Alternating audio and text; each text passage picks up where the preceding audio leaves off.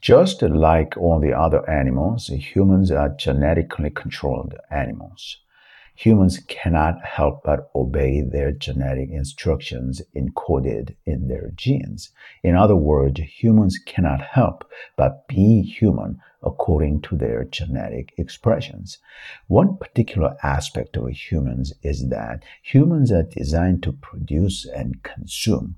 Humans cannot help but want and love spending. So the question is, how can artificial intelligence enable humans to do more of what humans want to do, which is producing and consuming more of what humans want? To answer that question, I must first answer how humans produce and consume. A quick advertisement before I continue on this topic. I work on advancing AI, robotics, human longevity, biotech, and nuclear fusion powered outer space tech with a multi-decade commitment because I truly believe in the future technologies. If you want to know more about transhumanism and support my cause, check out my books at robocentric.com/checkout. Now, back to the main content. Humans produce and consume by following their human desires. Every product that sells exists because there are some humans who desire that product.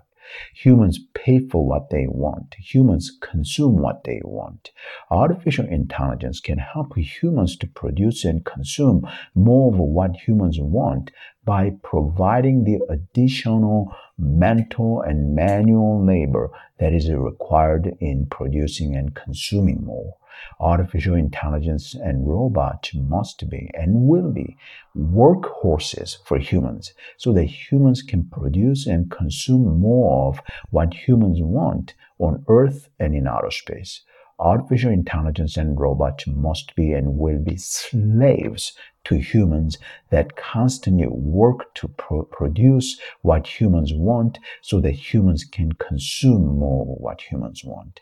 Everything happens in humanity according to human desires. Artificial intelligence and robots of the future will be used according to human desires in producing more of what humans want on Earth and in outer space. The human desire and greed for consuming more is limitless. Humans always produce and consume as much as they can, never less. I'm certain that in the not so distant future, artificial intelligence, robotics, biotech, and nuclear fusion powered outer space tech will enable humans to produce and consume much more than they ever have on Earth and in outer space.